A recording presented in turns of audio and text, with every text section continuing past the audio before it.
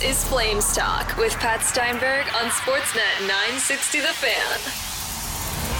After a win to save their season and their biggest win of the season, now we all wonder, what are the Flames' chances to make the playoffs and what is their path to getting to the 2023 postseason? What's going on? It's Pat Steinberg along with you. Welcome to a little Flames Talk Extra. You can catch Flames Talk on Sportsnet 960 The Fan every day from 4 till 6 p.m. and, of course, wherever you get your podcasts. And we're asking that question because, yeah, the Flames just pulled off, without questions, no questions asked, their biggest win of the season on Wednesday night. 3-1 over the Winnipeg Jets, and it was contributions across the board. Andrew Mangiapane ties the game in the second period. You had huge goals from Walker Duehr and Nikita Zadorov in the third period to turn a 1-0 Jets lead after 20 minutes of play into a 3-1 Flames victory on a night where they had no choice. If they wanted to keep their season alive, the Flames had no choice but to win, beat the Jets, heads up in regulation, and they did all those things. And now, their season is still not saved. There's still a lot of work to do, but at the very least, they gave themselves a fighting chance from here until the end of the year. Now, the Jets still absolutely control this thing. Winnipeg is still the team that is in the pocket here, and they're the team that is going to determine with the way they play who gets in and who doesn't get in. The Jets own the tiebreak. The Jets have one fewer game played, so they are the group that controls this thing. But if you're looking for a path to the playoffs for the Calgary Flames, it's not all that complicated anymore, and it's not necessarily something that is going to happen because even if the Flames win out, they don't control their fate. All the Jets need to do is be tied with the Flames at the end of the year, and they'll make the playoffs because Winnipeg owns all the tiebreaks. If you're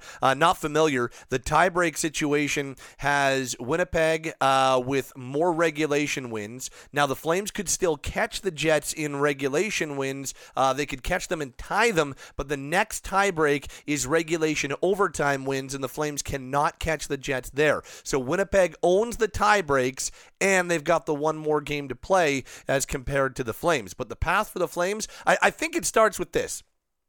They got to win out. I think that is number one. And while if they don't win out, they still have a chance. By winning out, they give themselves a real fighting chance at the end of the year. Calgary's final schedule is they're into Vancouver on Saturday night to take on the Canucks in what I think is going to be potentially the hardest of the three games that they play between now and the end of the season. I just get this feeling that Vancouver is going to be amped up for that one. The way last Friday's loss went, when Canucks fans were really unhappy with the penalty that led to Jonathan Huberdeau's game-tying goal late in the third period that, of course, led to Tyler Toffoli's overtime winning goal. So I think that there's going to be a lot of amped up Canucks who are, we know the Canucks aren't going to the playoffs, but it feels like that might be one of those situations where the Canucks lay it all on the line and that's their season. So that game from a Flame standpoint is a little concerning, but we'll see how they respond.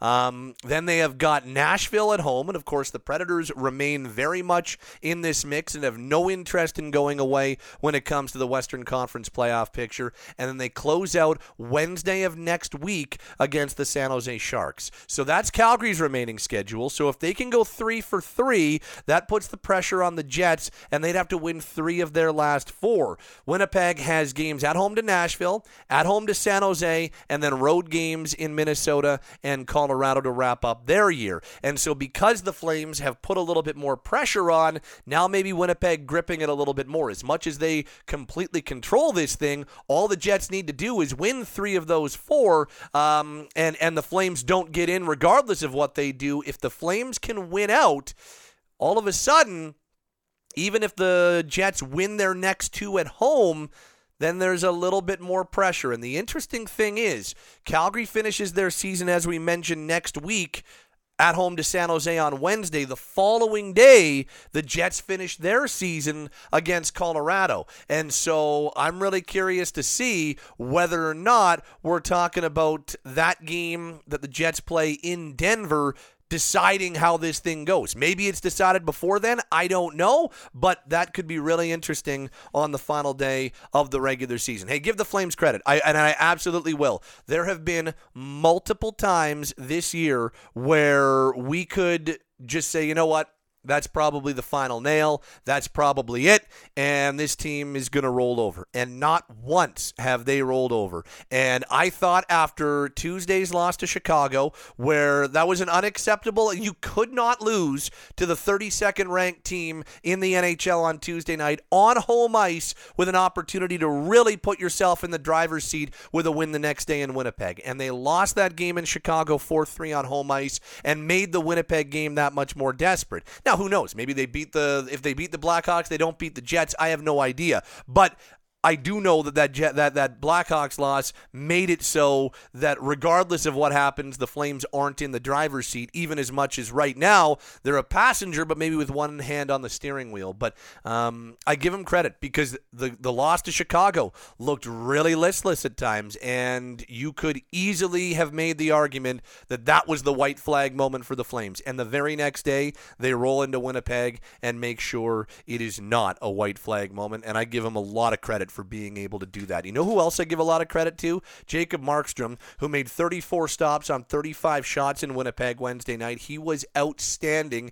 And you know what's crazy? I think the three best outings that Jacob Markstrom has had this year, two of them have come when he has started the second halves of back-to-back. The number one outing for Jacob Markstrom in terms of how good he was without question his huge effort in Minnesota in early March, which came after a game the prior night in Dallas. He went into Minnesota, shut them out, and the Flames win 1-0 in a shootout, one of the first scoreless tie shootouts we've had in a long, long time.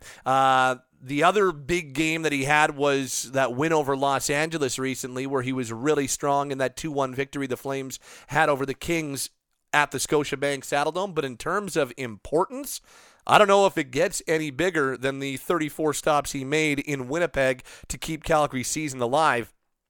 And that was clutch vintage Jacob Markstrom and exactly what they needed from him.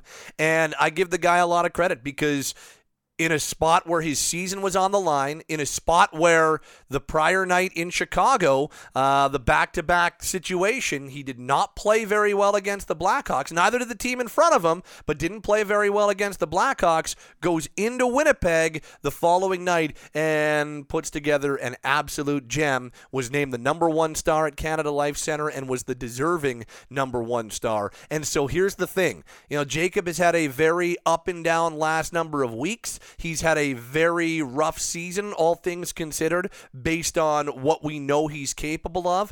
The Flames in their final three games absolutely need Jacob Markstrom to be on his A game. He doesn't need to steal games for them.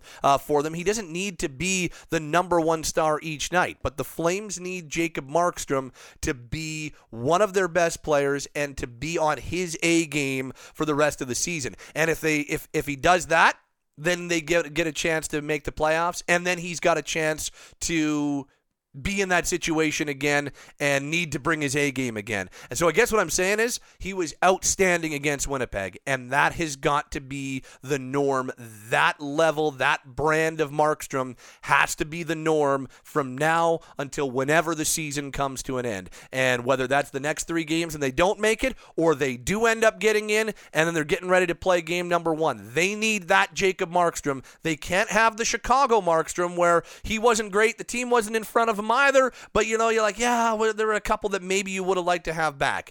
Whereas against Winnipeg, he did not let any in that he should have had back. He stole a couple, and you just need Jacob to be that guy that gives you a chance to win and always gives you that or gives you that feeling that maybe he can do a little bit more. And if you can get A-game Markstrom for the rest of these three games, then you've got the opportunity to make the playoffs, and then he needs to be A-game Markstrom come the postseason if they get there. So the path is somewhat clear, and basically the best opportunity for the Flames is to win out. That really puts the pressure on the Winnipeg Jets. If the Flames don't win out, it lets the Jets off the hook a little bit and gives them a little bit of an easier spot to get in. We'll see how it all plays out. The Flames have absolutely kept their season alive, though, with Wednesday's huge win against Winnipeg. My name is Pat Steinberg. You can catch us on Flames Talk 4 to 6 p.m.